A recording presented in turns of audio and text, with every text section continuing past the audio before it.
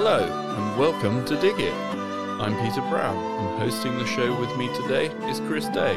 Hi, Chris. Hi, Peter. Wow, January in the garden. Happy New Year, Chris. Happy New Year to you, Peter. Yep. And, well, it's all about New Year's, new starts, New Year's resolutions. It is, and plenty to look forward to, isn't it, in the garden? It's always exciting, isn't it, the month Definitely. of January. We've had some good frosts recently, haven't we? Oh, we have. Yeah, it's hopefully the ground will dry out a bit because it still seems pretty waterlogged around here. I'd say a lot of rain. In fact, I think at the middle of December, for example, they were saying that we'd already had 87% of our rainfall in this part of North Buckinghamshire, which is quite scary, so... Yeah, but the reservoir's full and the aquifers are filling up again, so I suppose that's a good thing. And bog plants are doing well. Indeed. And if you've got clay soils, well, you're unfortunate. We have to just battle on, don't we, regardless? Well, that's it. So, what we got to go and see, and what's on? Yeah, so in January, you'd have thought there'd be very little, but actually there's quite a bit. So on the 1st of January, as this podcast... Today? Yeah. Today, indeed. If you could venture out to the Sir Harold Hillier Gardens, they've got a New Year's Day guided tour. Okay. Those wonderful gardens there, so you probably need to get quick off the mark to get there, but it's a really wonderful garden, Peter. I've visited it a number of times over the years, and it's always well worth a visit. Moving on into, well, a little bit of work as far as roses. There's a rose pruning masterclass by Michael Marriott over at Board Hill. That's over in Haywoods Heath. Yeah. And that's on Thursday the 18th. So if you really want to know everything about it, Michael Marriott is obviously one of the spearheading gentleman from, obviously, David Austin Roses, so he's got a lot of reputation behind it. I haven't got any roses, so I've not had to do this yet, but is pruning roses in January the time to be doing it? Yeah, I mean, hopefully we'll have cut everything back, probably back in the autumn, but we start to think about next month doing the major pruning, but if you have got something rattling around, especially those climbers and ramblers might need to be reduced if the weather does take a nasty turn. Okay, so something to do on a slightly less frosty day. Indeed. And this is really exciting, Peter. So Saturday the 20th of January, National Tulip Day in the centre of Amsterdam. So for people living in Holland, sounds really good. So it's an opportunity in the afternoon of the 20th to basically kickstart the Tulip Festival. And basically they give out free bunches of tulips to all the people who visit. So and they gave out literally tens of thousands last year, apparently. So yeah, because it's the Kirkenhof, is it? That's it. That's the massive gardens over there. That's well worth a visit if you're into your tulips. Most definitely, yes, yeah, fantastic. And then. And then something quite close to us up in Buckingham here, we've got on the 27th of January, puzzle pictures. So this is really intriguing. So basically it's organised by the Buckinghamshire Gardens Trust, and it's a talk which looks at a series of paintings from the 16th to the 18th centuries which feature gardens, and basically it's to help the audience see beyond the obvious. So picking out all the finer details. Indeed, probably the garden designers, maybe the Capability Browns and all the other sort of, the quirkiness of English landscapes at that time. Okay, and that's down in Aylesbury, so like you say, not far at all. Brilliant. Most definitely. And then, obviously, towards the end of the month, the annual event, which, of course, is the RSPB Big Bird Watch between the 26th and the 28th. So, obviously, it's the UK's biggest wildlife survey. Yep. And, of course, it's been running since 1979. So, we'll put the link on for that for everybody to get involved in. So, that's the latter end of this month. Excellent. And then finally, if you've not already had enough of houseplants over the Christmas period and you're wanting to know what to do with your cyclamen, your poinsettia, it's Houseplant Weekend at the RHS Gardens at Bridgewater, obviously near Manchester. So they've got a whole weekend packed with obviously good opportunities to buy things, but also to learn more about our wonderful houseplants. And that's over at RHS Bridgewater. Okay. Well, here's a question for you, Chris. Yep. So I was down at Blue Diamond the other day, and they had a giant flowered cyclamens. Okay. You know the ones I'm on about? Yes, indeed. One of the florist ones. Okay. So they had them in their houseplant section. We've got them in our, I'm going to say, seasonal tunnel, so it's sort of sheltered but outside. Are they frost hardy? They're not. They like it really, really cool. In fact, almost cold, but frost free. So that's why we tend to put them into our seasonal tunnel and if obviously there's any really nasty weather, we'd put some extra fleece over them. But they will take it down to almost zero. Okay. But anything more than that, then obviously they would succumb. Actually, in our houseplant area, it's actually quite warm for cyclamen, and they tend to prefer those cooler conditions. Okay, so bring them in sort of whilst they're in flower on show, and then take them out in the garden and protect them from the frost. Or if you live in Somerset, and in the house, just find the coolest, lightest window you've got, and they'll really enjoy those conditions. They are fantastic. I love them. They're really good, aren't they? Yeah. Good stuff. Okay, nice one. And advance notice for February. What's going on? Right. So it's our big Graft and Grow Day, Peter, at the Garden Centre. Yes. Yeah. So if you're not familiar, it's an opportunity to come and see some proper horticulture, some proper fruit tree grafting, and you can learn how to cut your fingers on a sharp knife. Oh yeah, no, we don't do that. We don't teach that. We teach you how to do it safely, hopefully, and correctly, and horticulturally perfect there. And of course, it's a good opportunity to bring in varieties of apple trees or other fruit trees which you want to be grafted onto a rootstock, which will have rootstocks available for sale as well. So it's a really good. To learn a new skill, it's a great event, and we have some really good people here to guide you and manage you through the process too. But I've always been really sort of cautious about the idea of doing a graft, and then I tried it, and it's actually, it's really exciting to see if it works and is it going to take. But it's not that hard once you've been shown the basics, and like you say, all you need is I think the first ones I did was with a little Opinel sort of gardening knife, I'll call it. So not a fancy razor knife or anything like that. And that's essentially all you need. If you want to get the most success, then obviously getting all the right gear and the sort of tape and what have you is possibly a little bit more important. Indeed. But you can, plants are brilliant in that way, aren't they? They just grow and grow and grow and keep trying. So They will very accommodate. And the thing is, you see the process and you can obviously have a go yourself. And that's the thing, isn't it? It's trial and error sometimes, but it's, the actual grafting material, your own trees don't cost you anything, so you can have a go, and it's not an expensive process. Well, that's it. And if you've got a huge old apple tree that has got a glorious fruit, but it's just too big, or you're moving house and you want to start again with it, it's a really good way of sort of keeping the genetics of your favourite fruit tree or plum tree or whatever it is to keep going. And we often do get requests from people wanting to create like a family tree, so they might want more than one variety on a fair. So that's another good opportunity to do that. I do like them. They're brilliant. So come along. So it's between 10 and 4, and obviously there is a small charge for the grafting service and obviously for the rootstocks. But other than that, just bring yourself and your apple trees or fruit trees you want to perpetuate, if that's the right word. Great stuff. Sounds like fun. And what about winter gardens? Can you think of anywhere nice to go and visit on a nice frosty morning, Chris? There's plenty, isn't there? To get rid of all that Christmas excess as well. Why not? There's plenty.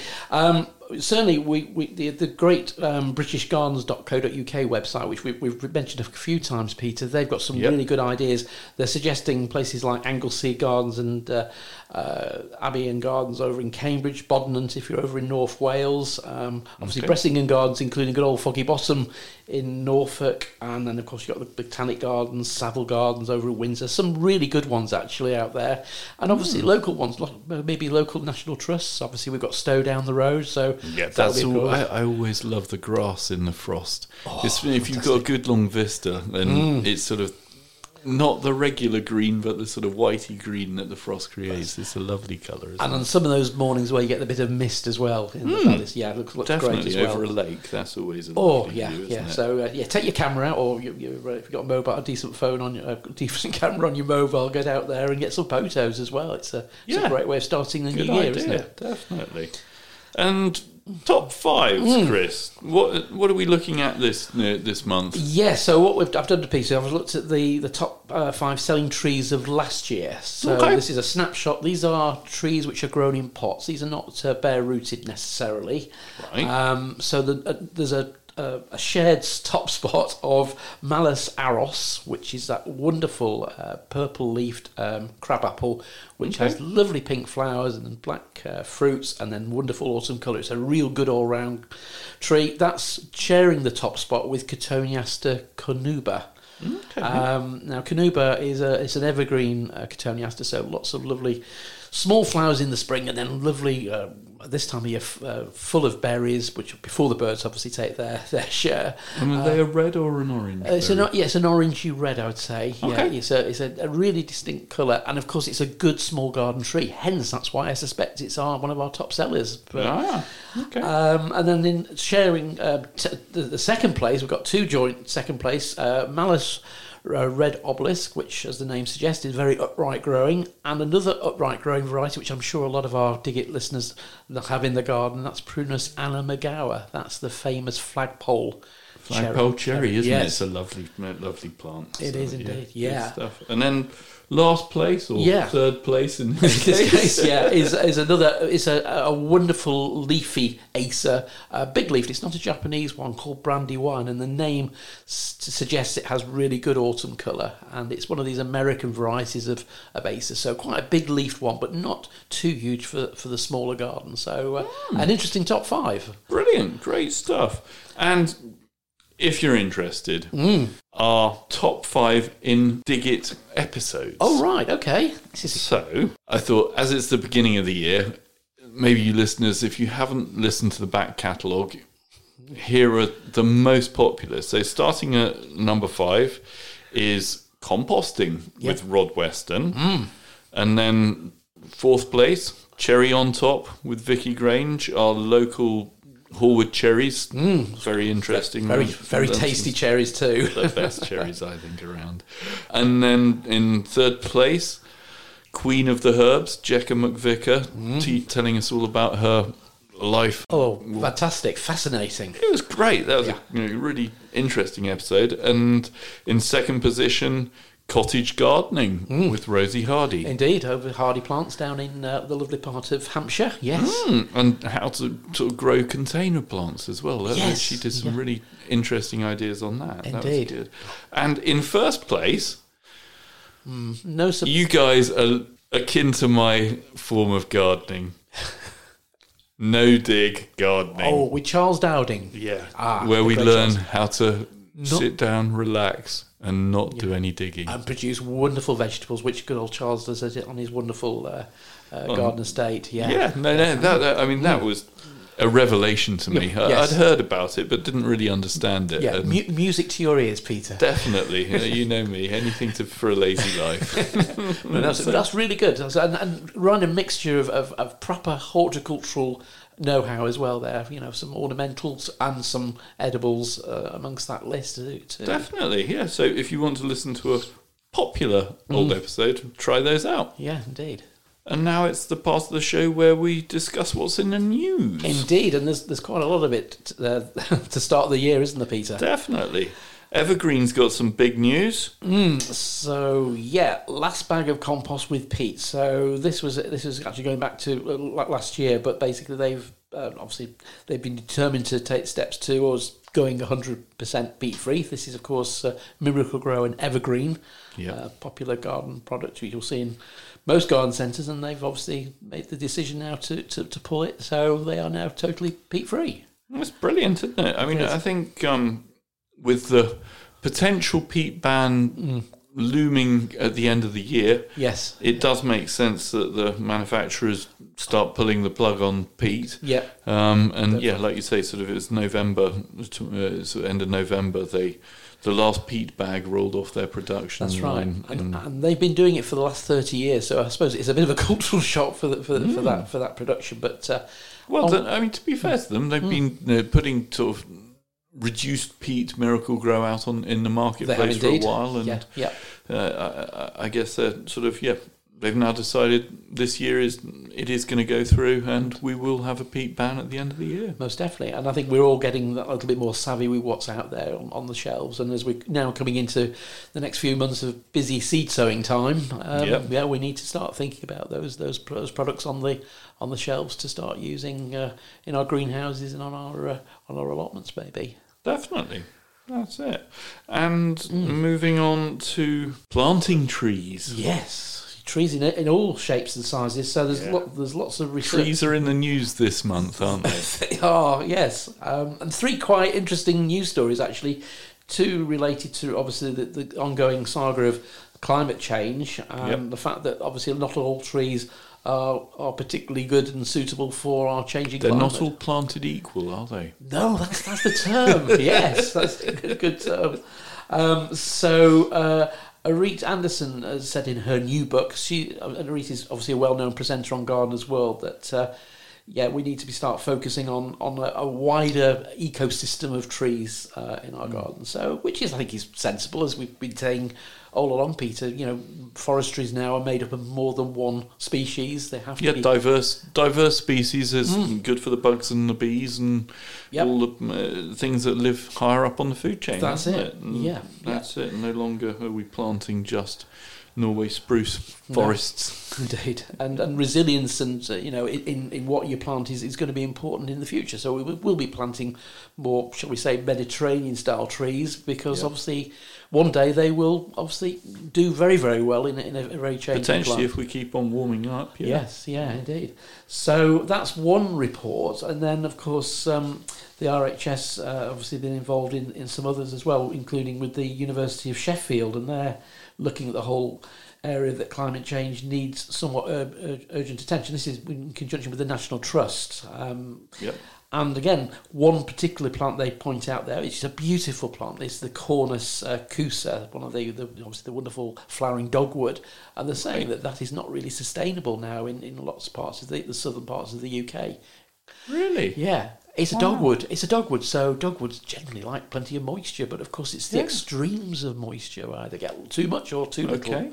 Yeah. And so they're not going to do very well in the future. No. Well, I thought the last story we got was quite funny. The idea that now, instead of going to prison or paying big fines for your speeding or your, what do we call them, lower order crimes, are they? So drink driving, shoplifting, yes. The reprobates can now go and plant some trees.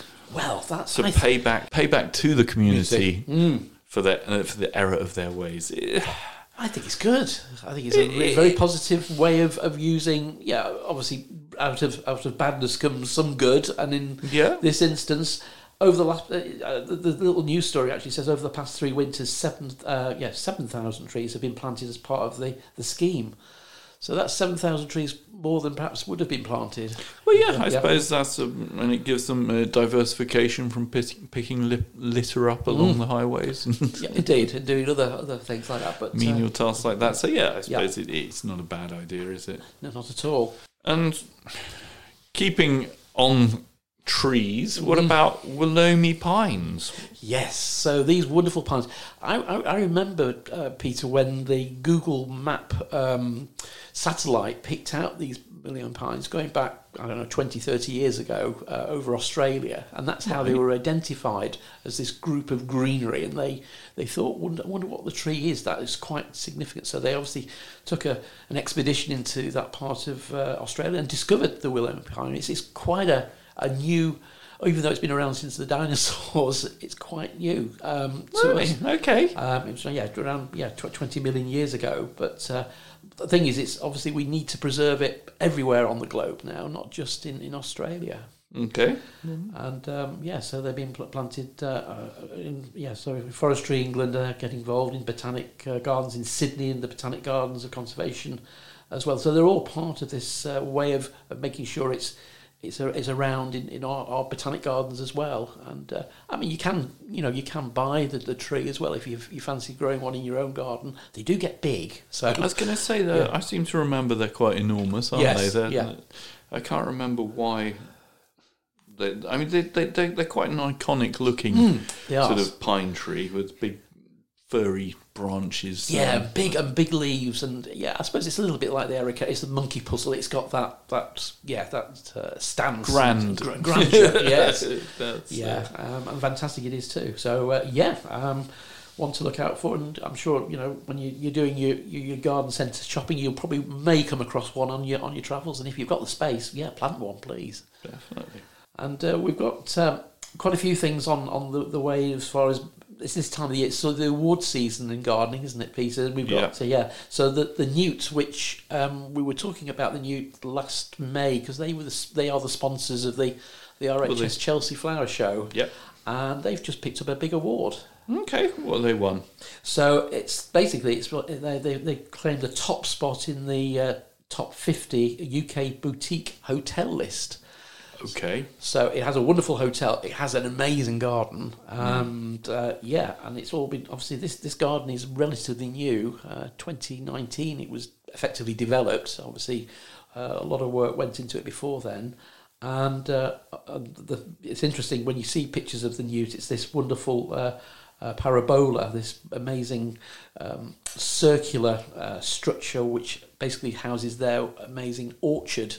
Okay, yeah. They're well known for their cider. They produce a lot of cider on the side. Haven't they got the biggest collection of apple trees in the UK or something? That's right.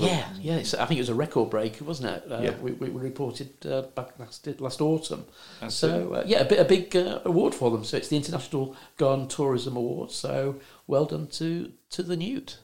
And now moving away from trees onto their bark. Okay. We're going to talk about... Now, is it lichen or lichen? Oh, I've heard it said both. I would call it lichen, yes. I think it's... I've always called them lichens. Lichens, But so that's a... Now, is it a plant or an algae or... I think it's somewhere in between, isn't it? It's a weird little growth that you get on the barks of trees. That's it. But it's not an epiphyte, is it? It's just a... It just lives on the material. On the surfaces, because you get them on stones and you get them on all sorts of things, don't you? But you do notice at this time of the year, especially as the day lengths are increasing now, thank goodness, they become more and more noticeable. And of course, they almost sort of, if I use the word bloom, they obviously metamorphosize or they change as they develop in the spring. Obviously, they're going through their life cycle as well. But it's strange. We often get people coming into the garden centre with, holding big twigs of lichen-infested stems, wondering what's gone wrong with their plant. If they especially find it on an apple tree, it does panic them a little bit. And when you say it's actually very natural, people sometimes take them back. It's quite a natural. Do you know if I'm wrong in saying this? Isn't it reindeer food? Is that what reindeer eat? Yes, that's it. There's the connotations to yes, it is actually a part of a food chain, isn't it? Yeah. It's reindeer that eat it. And, It's, but lovely colours. I like the yellow ones that you get. You can get some really, and the sort of ones that look a bit like moss, that sort of grey green colour. And I don't know how many different types of lichen or lichen there are, but I've certainly noticed quite a few in my lifetime. They're very atmospheric, aren't they? Especially in sort of the edge of the forest, because they tend to obviously they need the light. But this campaign is spearheaded by Plant Life, of course, well known for their. And they realise that obviously the UK has got a lichen lichen global importance, because obviously we've got a lot of different species there. But it's the report's saying that we're losing many of these lichens to obviously nitrogen pollution, which I think they came back with a vengeance after the Industrial Revolution, but of course now that's probably changing because of obviously CO2 and global warming. But other interesting fact, it's estimated that 7% of the Earth's surface is covered by them. That's interesting. Yeah, it's a huge area. Yes, gosh. Enormous. So they are important, and we need to preserve them. So definitely, good on that. And sale of a common garden plant has been banned. Yes. So this was reported in the Guardian newspaper, and basically we're all familiar with the Gunnera. I'm sure the massive rhubarb. Oh, the big rhubarb. Yes. It's not a rhubarb though, is it? It's not. No, you wouldn't want to eat it. It just looks very similar. Yeah, I've been in gardens. In fact, I was at Capel Manor many years ago, and I actually was standing under the leaves and sheltering from the rain because they produce such large leaves, and they're amazing plants. And of course, they die down to absolutely nothing during the winter, and then they put all that growth on in the spring, don't they? But it's a form which is a hybrid form, which is basically being banned, and and this is new research conducted by the RHS, and they revealed that the sales won't be of the varieties we're familiar with at the moment in garden centres, but this particular form of hybrid form has been earmarked to make sure that we don't get that the opportunity to buy it. So hopefully it'll disappear from the growers, so it shouldn't come through the supply chain. Because is it the Gunner Manicarta? Is it? That's the massive one. That's the big one. Yeah, and that's fine. That's fine. And, it's an amazing plant. If you've got a big enough garden for it, or you want some shade in a small garden, and you've got a good water supply, next to a lake or a running stream, they do really well, don't they? Yeah, good in clay soils. Yeah. Good stuff. Okay. And I was going to say the other sort of story related to leaves, which was quite interesting. This was leaves and plant fossils was a story taken up by one of the newspapers, and it's related to these. Which, when you look at them, they do look like almost sort of leaf structures which have been preserved as fossils, but actually they've actually turned out to be baby marine turtles. With a bit of, and I think it's just a fascinating thing how we can be cajoled into thinking things are not quite what they seem. I suppose fossils that have been around for so long, and scientists back in I would say 1800s, 1900s, maybe when they were discovered, possibly didn't have the ability to do the research that we can on these things now. But if you get a chance to see that online, the pictures of it actually in colour are quite spectacular. They're really good. But it just shows you, doesn't it? We can be fooled at that stage. But good on that side. And the YPHA has hit a membership milestone. So this is the Young People in Horticultural Association. Mm-hmm. Now, it's been going not that long, I'm going to say, so 2020 or so 3 or 4 years maybe. Yeah, and one of our and Liam from Old Railway Line, friend of ours, he's been spearheading it. At the meetings I go to with him, he's often chatting to me about it, and it's a really good idea. I think it's a great way for young people who are in horticulture who want to communicate about sort of what they're up to and share ideas and plans. They can do that through sort of Facebook and these modern platforms that you and I possibly aren't quite so au fait with. Yeah, I suppose it's a little bit way how the young farmers sort of started their journey of getting people involved and getting a sense of community, I suppose, isn't it, in there as well. But certainly, a couple of shows I've visited, Peter, there's always a stand, and they're all obviously actually looking for new members, so younger people to get involved there. Yeah, and I think they do quite a lot of meetups and go for sort of tours around suppliers, so they get to learn an awful lot about our industry as well. Yeah, and 700 is quite a milestone for the membership, isn't it? Definitely. In literally, nearly, obviously just over 3 years. Yeah, well done to them. So we'll put a link to how to find out more about the YPHA on the show notes. And this one always interests me, sort of the Pantone of the year. Oh, God. It's a lovely sort of name for a colour of the year. Yeah, indeed, yes. So what's 2024? So 2023, if you remember, was vivid magenta. Yeah. Instantly forgettable. Although I think we had a few plants with that sort of colour. I think there's some petunias came in, which I thought, that. So this year, peach fuzz is going to be the Pantone colour of the year.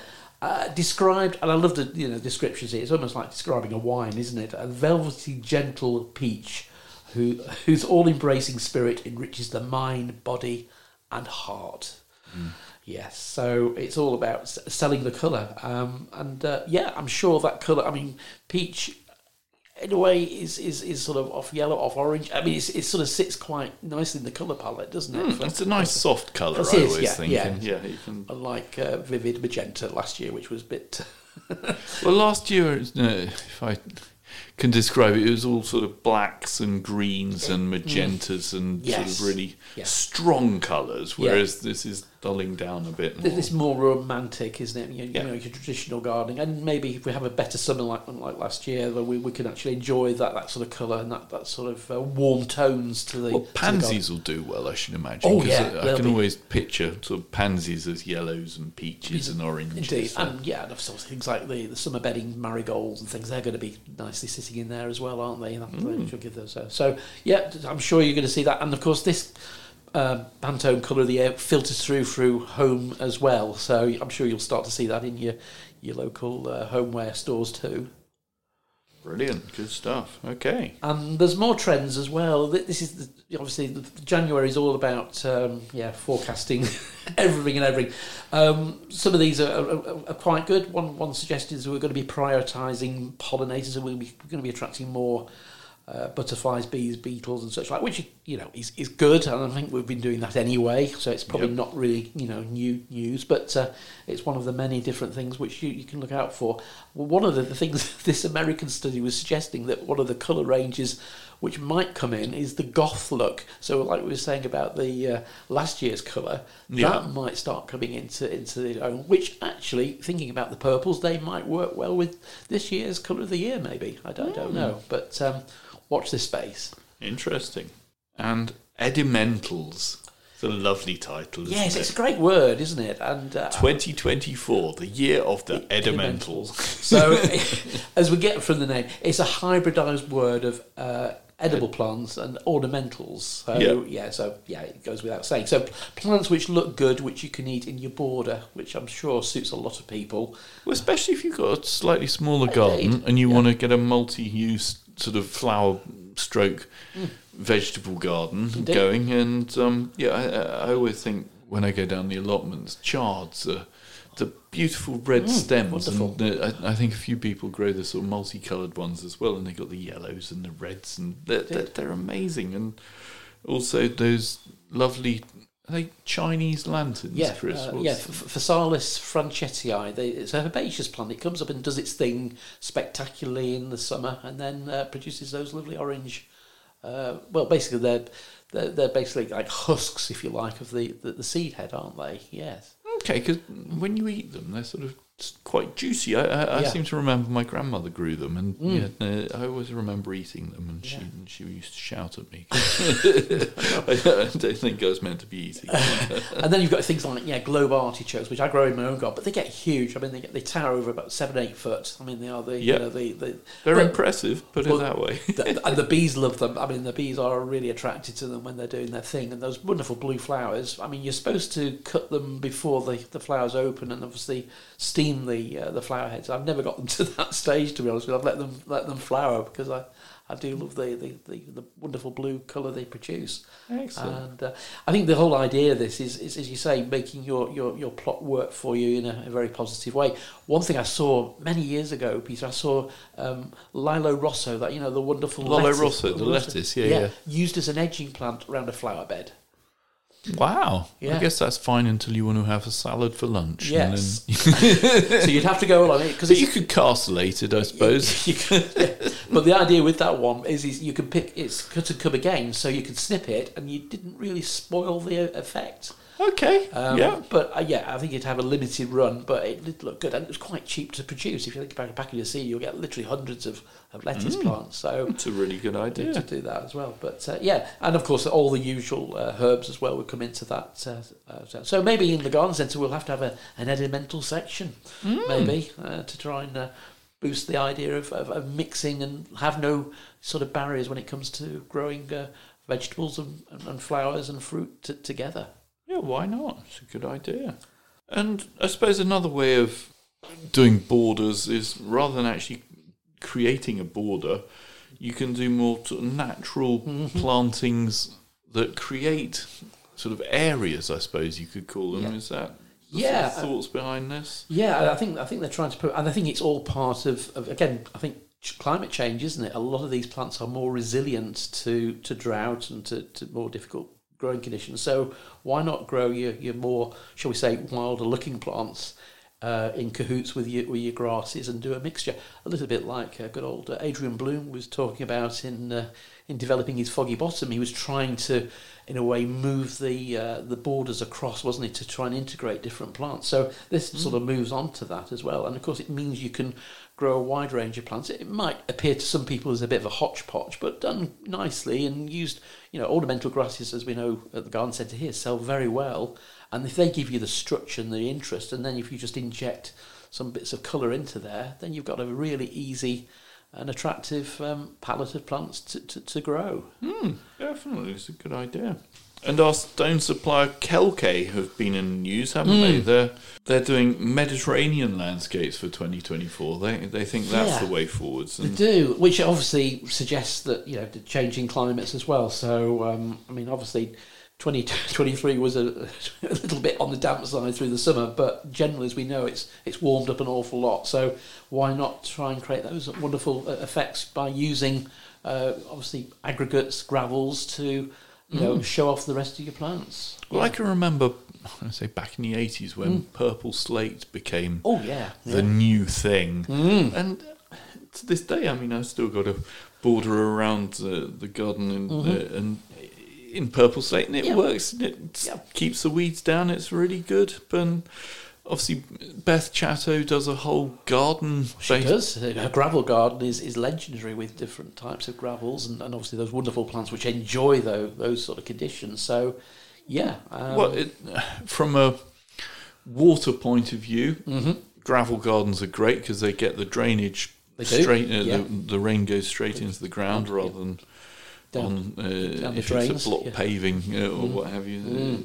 So that's good. So Mediterranean colours, I guess. Yeah. What's that sort of whites and golds? The autumn. Yeah, the autumn gold chippings, which is part of the Kelkay, is always a popular one, isn't it? As a choice. But yeah, classic whites. If you want to create some really, and again, that against some of your plants would look really nice, wouldn't it? Some of your things, your phormiums and your heucheras and such like, which would look really really good. And obviously using some boulders and sort of pebbles, large pebbles can nicely create a nice and backdrop. A few terracotta pots as well. I always think of the Mediterranean when you see a lovely sort of white gravel with a terracotta pot on or something. That sort of colour. And of course, if we are getting hotter summers, terracotta is obviously a lot easier to manage as far as watering as well, isn't it? Which we know, and it keeps the roots cooler, unlike plastic pots. And good stuff. But if you're looking at Kelkay, they have a really good website, and there's lots of calculators in there. So if you want to work out how much gravel you need to use to fill an area, that's quite a useful tool, because it's the question we tend to get asked most, isn't it? How many bags do I need to for this little project? So, I know. I was doing my front garden, and it's only a small sort of patch. It must be 10 foot by 10 foot, and it already had some gravel down that the previous owners had sort of put down, and it needed topping up. And it's only, I would say, half a square metre or something like that, and a couple of other bits that were a bit sort of thin, shall we say. And I thought half a dozen bags, and soon disappears. It does, really doesn't it? does. It's like mulch, isn't it? You put down a few bags of mulch, and where has it gone? It's the same with gravel. So definitely, and those calculators are a good indication as to what you might need. That's right, and especially if you're having the product delivered, you need to do your homework, get it right. Definitely. So that's kelkay.com. You can go to for that. Indeed, we'll put the link there. And a rather explosive story to end on, Peter. The final news story to take us out with a bang. I saw this on. I was on both the BBC and ITV News. It was it was the end finally section of the news story. And basically, this bomb, and it was a bomb, served as a garden ornament for over 70 years in this couple's garden. Yep. Down over in Milford Haven in Pembrokeshire, down in Wales there. Right. And basically, it'd been used there. It'd been there since after the war, and was found on a local beach. Right. And of course, they didn't obviously realise it was a bomb. Obviously, it wouldn't have moved. And it's been there as a fixture. And the photograph, as a garden ornament for 70 odd years. Yes. And the lady of the house used it as a sort of banging and cleaning post for her trowel. Quite a useful bit of kit to have, but thank goodness it never went off. So the conclusion was that on the Thursday the bomb squad found that there was a bit of life in the old girl. I just love the term there. Well, they took it to a quarry and they detonated it, and it went pop. And they just said it's likely to go to a museum now. So it's got a lot of story to it, hasn't it? Yeah, brilliant. But I'm sure on YouTube you'll probably find the video of the story, because it is really, it make you smile. and maybe just have a look in your garden and just have a look at your ornaments, maybe. Excellent, good stuff.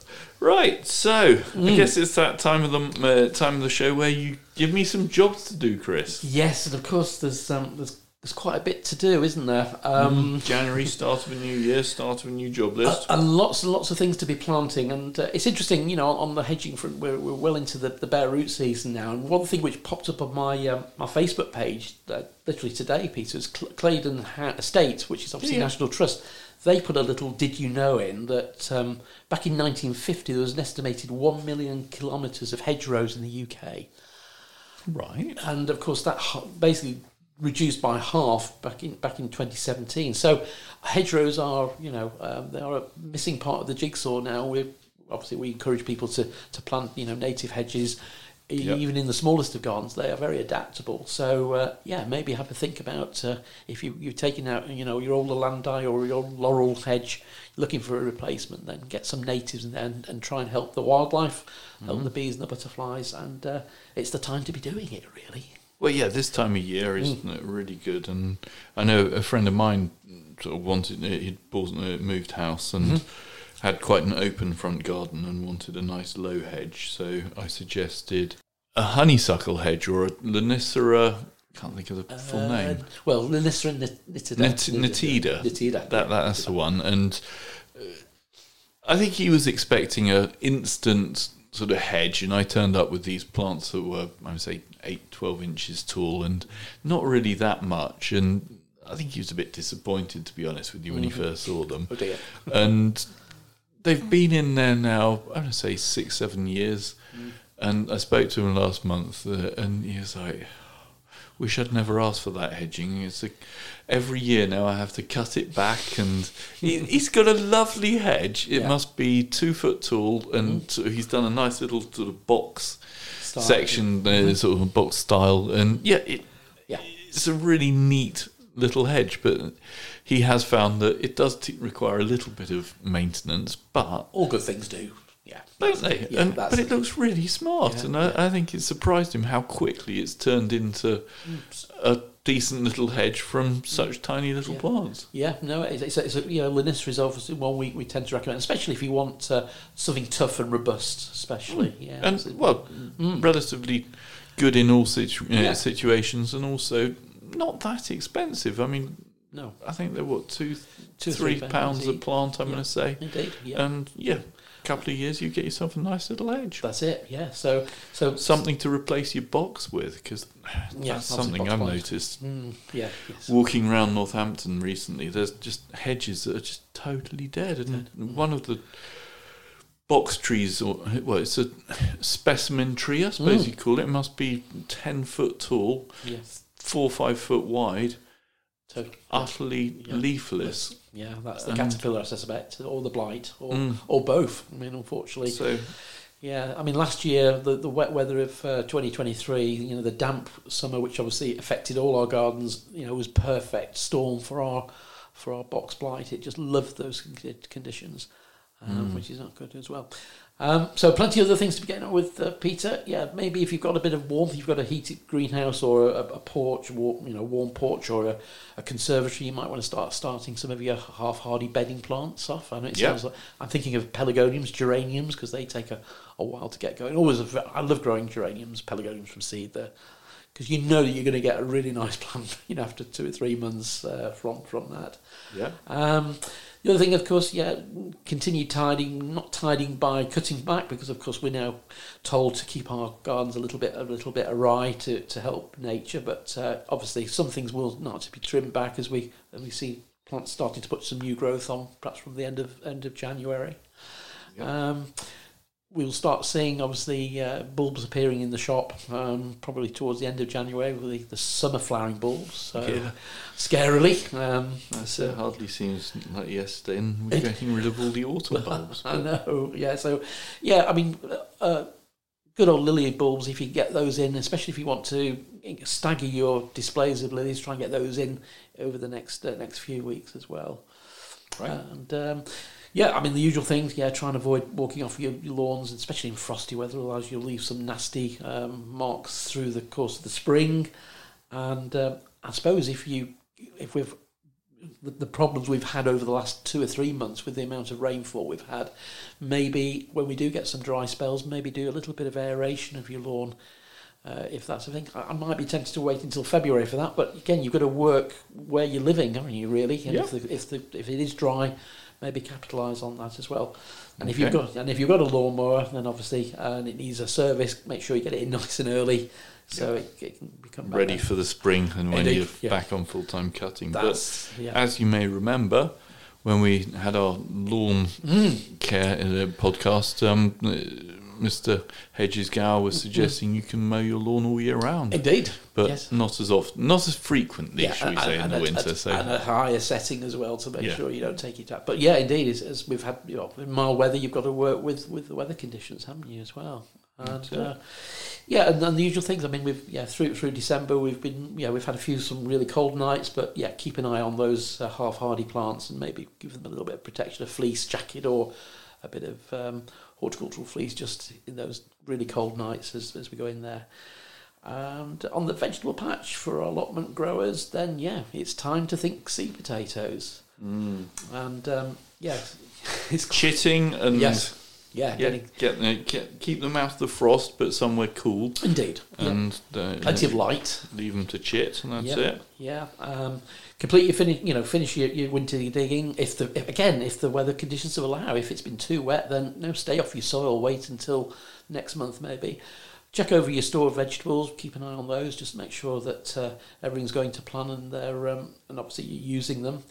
And also, January, it's a good time to actually sort of plan, your seed purchases and get a list of things you want to grow. Remember, grow things you're going to eat. Definitely. I'm going to try broccoli this year, Chris. Broccoli, yeah. Is that an easy one to grow? Purple sprouting broccoli, I would say, it's going to be probably, I think it's going to be easier than cabbages. Okay. Yeah, and certainly easier than cauliflower. Well, I grew some white sprouting, and that seemed to do okay. And it was just sort of picking it frequently enough was my problem. But, so you think do sproutings rather than actual broccoli? I'd maybe try both. Try and go for a mixture of colours of the sprouting. Certainly, it's one of my favourite vegetables. That's purple sprouting is a delicious vegetable. It is, it's not one that you see so often in the supermarket. No, so. And then when you do, it needs to be in season, doesn't it? Otherwise, it looks a bit. It never looks particularly appetising when you see them there. That's it. Yeah, and some seed sowing you might want to do again. Weather-wise, you might want to get some first early peas in there, Feltham first, and some of your broad beans. That would be a good time to do. And again, if you've got a little bit of space in a cold frame, you might want to start some early sowings as well under a bit of protection. Okay, cool. That's good there as well. Fruit garden-wise, complete your pruning of your apples and pears. Certainly, by the end of this month, you need to get those done. Right. Prune your autumn fruiting raspberries, so that means cutting all the canes down to literally an inch or so of soil level, but make sure it is the autumn cropping ones, not your summer ones, otherwise you're going to be short of raspberries this summer. Yeah, because it's second year sort of wood, as they call it, that they grow on, isn't it? Yeah, so. And a good generous mulch as well, so once you've cut them back, get some nice some compost from your compost heap or a bit of planting compost or something just to improve the soil where you've cut back to. Too early to start feeding, but a mulch will be good. And then obviously check your tree stakes if you put some new trees in. Maybe if you do like to keep your fruit trees clean of overwintering pests, you can use organic winter washes, but you do that every other year. So if you try and do those as well. And of course, get your fruit trees in, planted wise, bare root. I noticed we've got some really nice strawberry runners in now in the garden centre. So look out for those on your travels. It's a much cheaper way of replanting your strawberry beds. Strawberry beds last about 5 or 6 years and then they run out of steam. So maybe got those as well. So plenty to be doing. Definitely. Yeah, and if that doesn't get rid of a few of the calories after the Christmas excesses, I don't know what will. Yeah. Brilliant. Okay, Chris, well, what else do we need to cover off now? Thanks, I suppose. Oh, yes, some thank yous, yes. Because as you guys probably have worked out by now, Chris and I aren't the most technically savvy people in the world. Indeed. However, we did come across some comments that some of you have left, and we're touched. It's Yeah. really lovely. So thank you Yes. to all of the ones that we haven't yet read and seen. Yeah. Because we don't know where they are. Indeed. But we came across one. Yeah, indeed. Thank you. From Andrew Terry. Thank you, Andrew. And it is going back a little while, but a lovely, some lovely words. If I may, I'll read them out because I think it's quite nice. And the title of your review was "Easy Listening, Great Learning." And Andrew wrote, "I'm pretty new convert to gardening and growing flowers, so this podcast has become a really helpful resource for me. I've learnt something new in every episode, and the two presenters, I think that's me and you, Peter, are very easy to listen to. Definitely one of my favourite podcasts." Brilliant. So that was really nice, and feedback is good. And likewise, if you want to know, if you want looking for particular guests, or you want to learn a different area of horticulture, Yep. let us know. Definitely. Always give us some feedback. We love hearing from you. Yeah. And as always, please tell your friends about us and share. I would say on your social media maybe or something Indeed. like that if you're into that sort of stuff. But yeah, I mean, ultimately for us, the more people who listen to us, the happier we feel. indeed. And hopefully the more people we can educate, I suppose. Maybe inspire and just have an answer. And we've got if you're listening to the podcast, you've got a common interest. You love plants, you love gardens, and you love gardening, and that's what it's all about. Definitely. Brilliant. Okay. Well, thanks again, Chris. Pleasure, Peter. We'll see you next month. Speak to you soon. Cheers. Bye-bye. Bye-bye. Today's show was brought to you by Buckingham Garden Centre and Nurseries. The show was hosted by Chris Day and Peter Brown. The show was produced by Peter Brown.